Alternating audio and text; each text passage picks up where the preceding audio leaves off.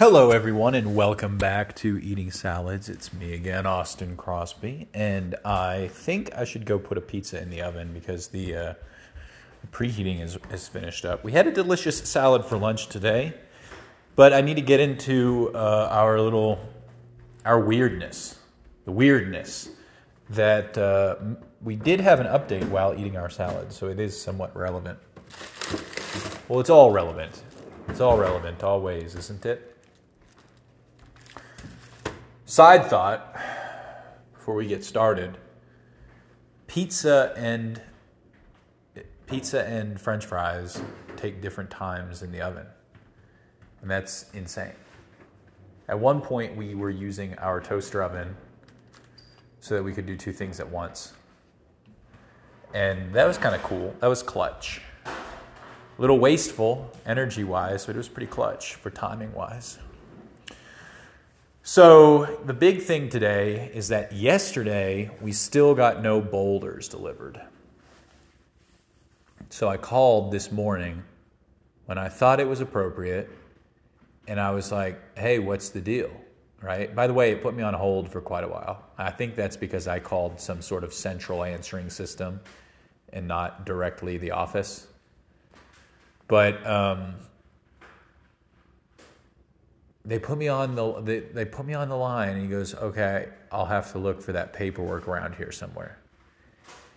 And then the other lady, the manager, answers the phone, and she starts telling me that someone came in there yesterday and took our boulders, that they had taken all the labels and messed up the pile of boulders, taking several, but maybe not all, of the ones that we had reserved and marked up and written our name on. And that because it had gotten so messed up, they decided to just shred the paperwork, our paperwork, instead of calling us to tell us this. So we went down there, and I guess, I don't know, it's weird. Paraphrasing it makes it sound even worse.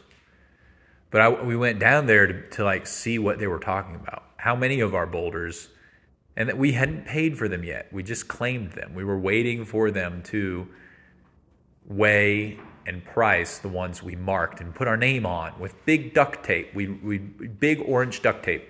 And supposedly some third-party customer came in there and removed all of our labeled names and took them for himself. And I said to Casey, contractors are a bunch of literally jonesing, tweaking alcoholics with big trucks. So I believe it, right? That they went down there and had to pick out boulders for themselves, but they have no taste. So they just took all the ones that we had marked as cool. Especially the bigger ones. Well, we show up there, and it's like the whole office is just sitting there chatting or whatever. And they were like, oh, yeah, sorry. He came in, he had his own forklift, and there was some kind of miscommunication. He said that he said that you were his clients, that he had clients come and mark things up, and we didn't realize it wasn't you. We thought that it was you were his client, he was your landscaper, and he came in to pick up your boulders. Well, whatever, we went and marked, and we marked them. We were like, what is his name? We both were like, what's this person's name? And they were like, no, they didn't want to tell us. Understandably, they didn't want to tell us, I guess. But anyway, we went and picked out 13 boulders, several of which were probably ones from the last selection anyway. Maybe not as big. Maybe the two biggest, he took the two biggest ones we'd selected. And so we got not as big of boulders, but more of them.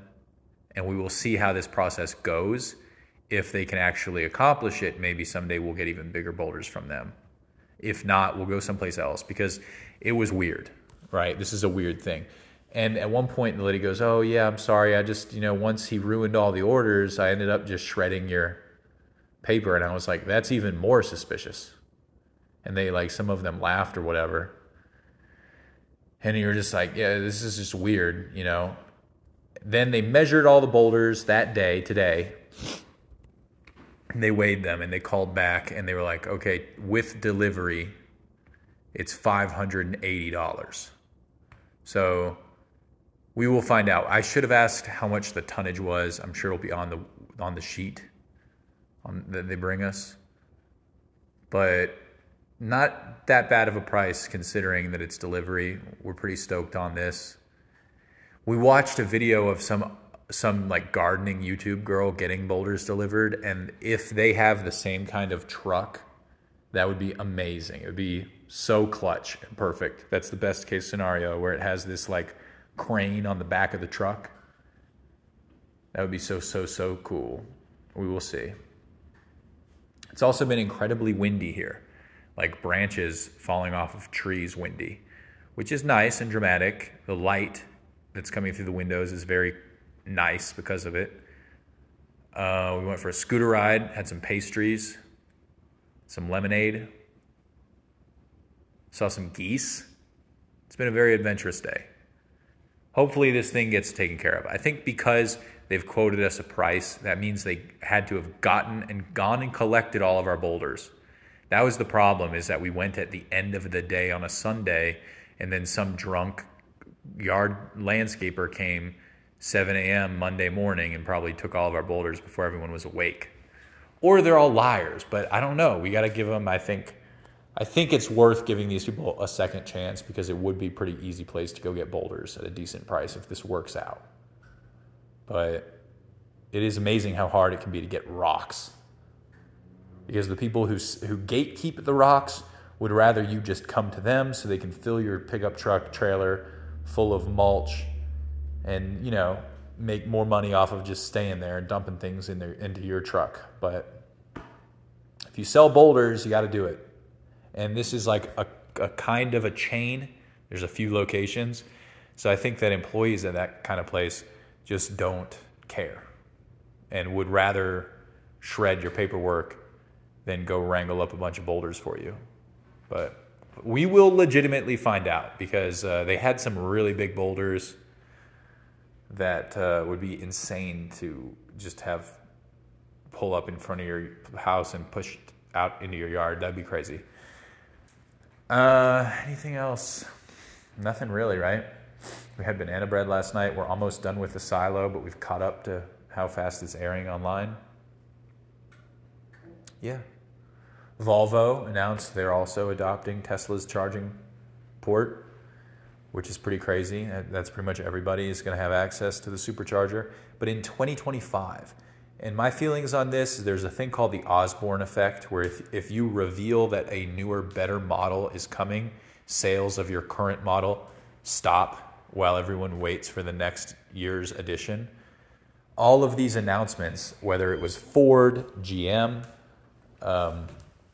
is that everybody? Ford, GM, Volvo. I feel like there was one more I'm forgetting, but Rivian, all of these automakers who have announced they're switching to Tesla's port have said that they're first going to ship adapters in 2024, and then they're going to just come with the Tesla port from 2025.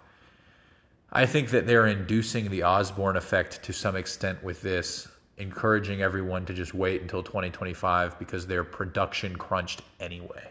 They don't really have the resources to make all the EVs people would buy from them. So they're trying to send a signal to the market to kind of cool down. If you want an EV right now, you really should be some sort of enthusiast. But if you wait like 2 years, we'll have a good Tesla one ready for you. And we'll find out. We'll see how that. I think that's just how it's going to happen anyway. I don't know if I'm just attributing like more intention onto it. I think that's probably what's happening. It's realistically just the way it is. The curl of the burl. We should listen to some metal here in a minute. Casey and I have been jamming. We listened to that one song, Death Wish, that Casey likes, as we got back home from the rock place, where it's like, you ever see a girl with a death wish? That look in her eye like a light switch. Tank top. Anyway, Thank you very much. Come again tomorrow.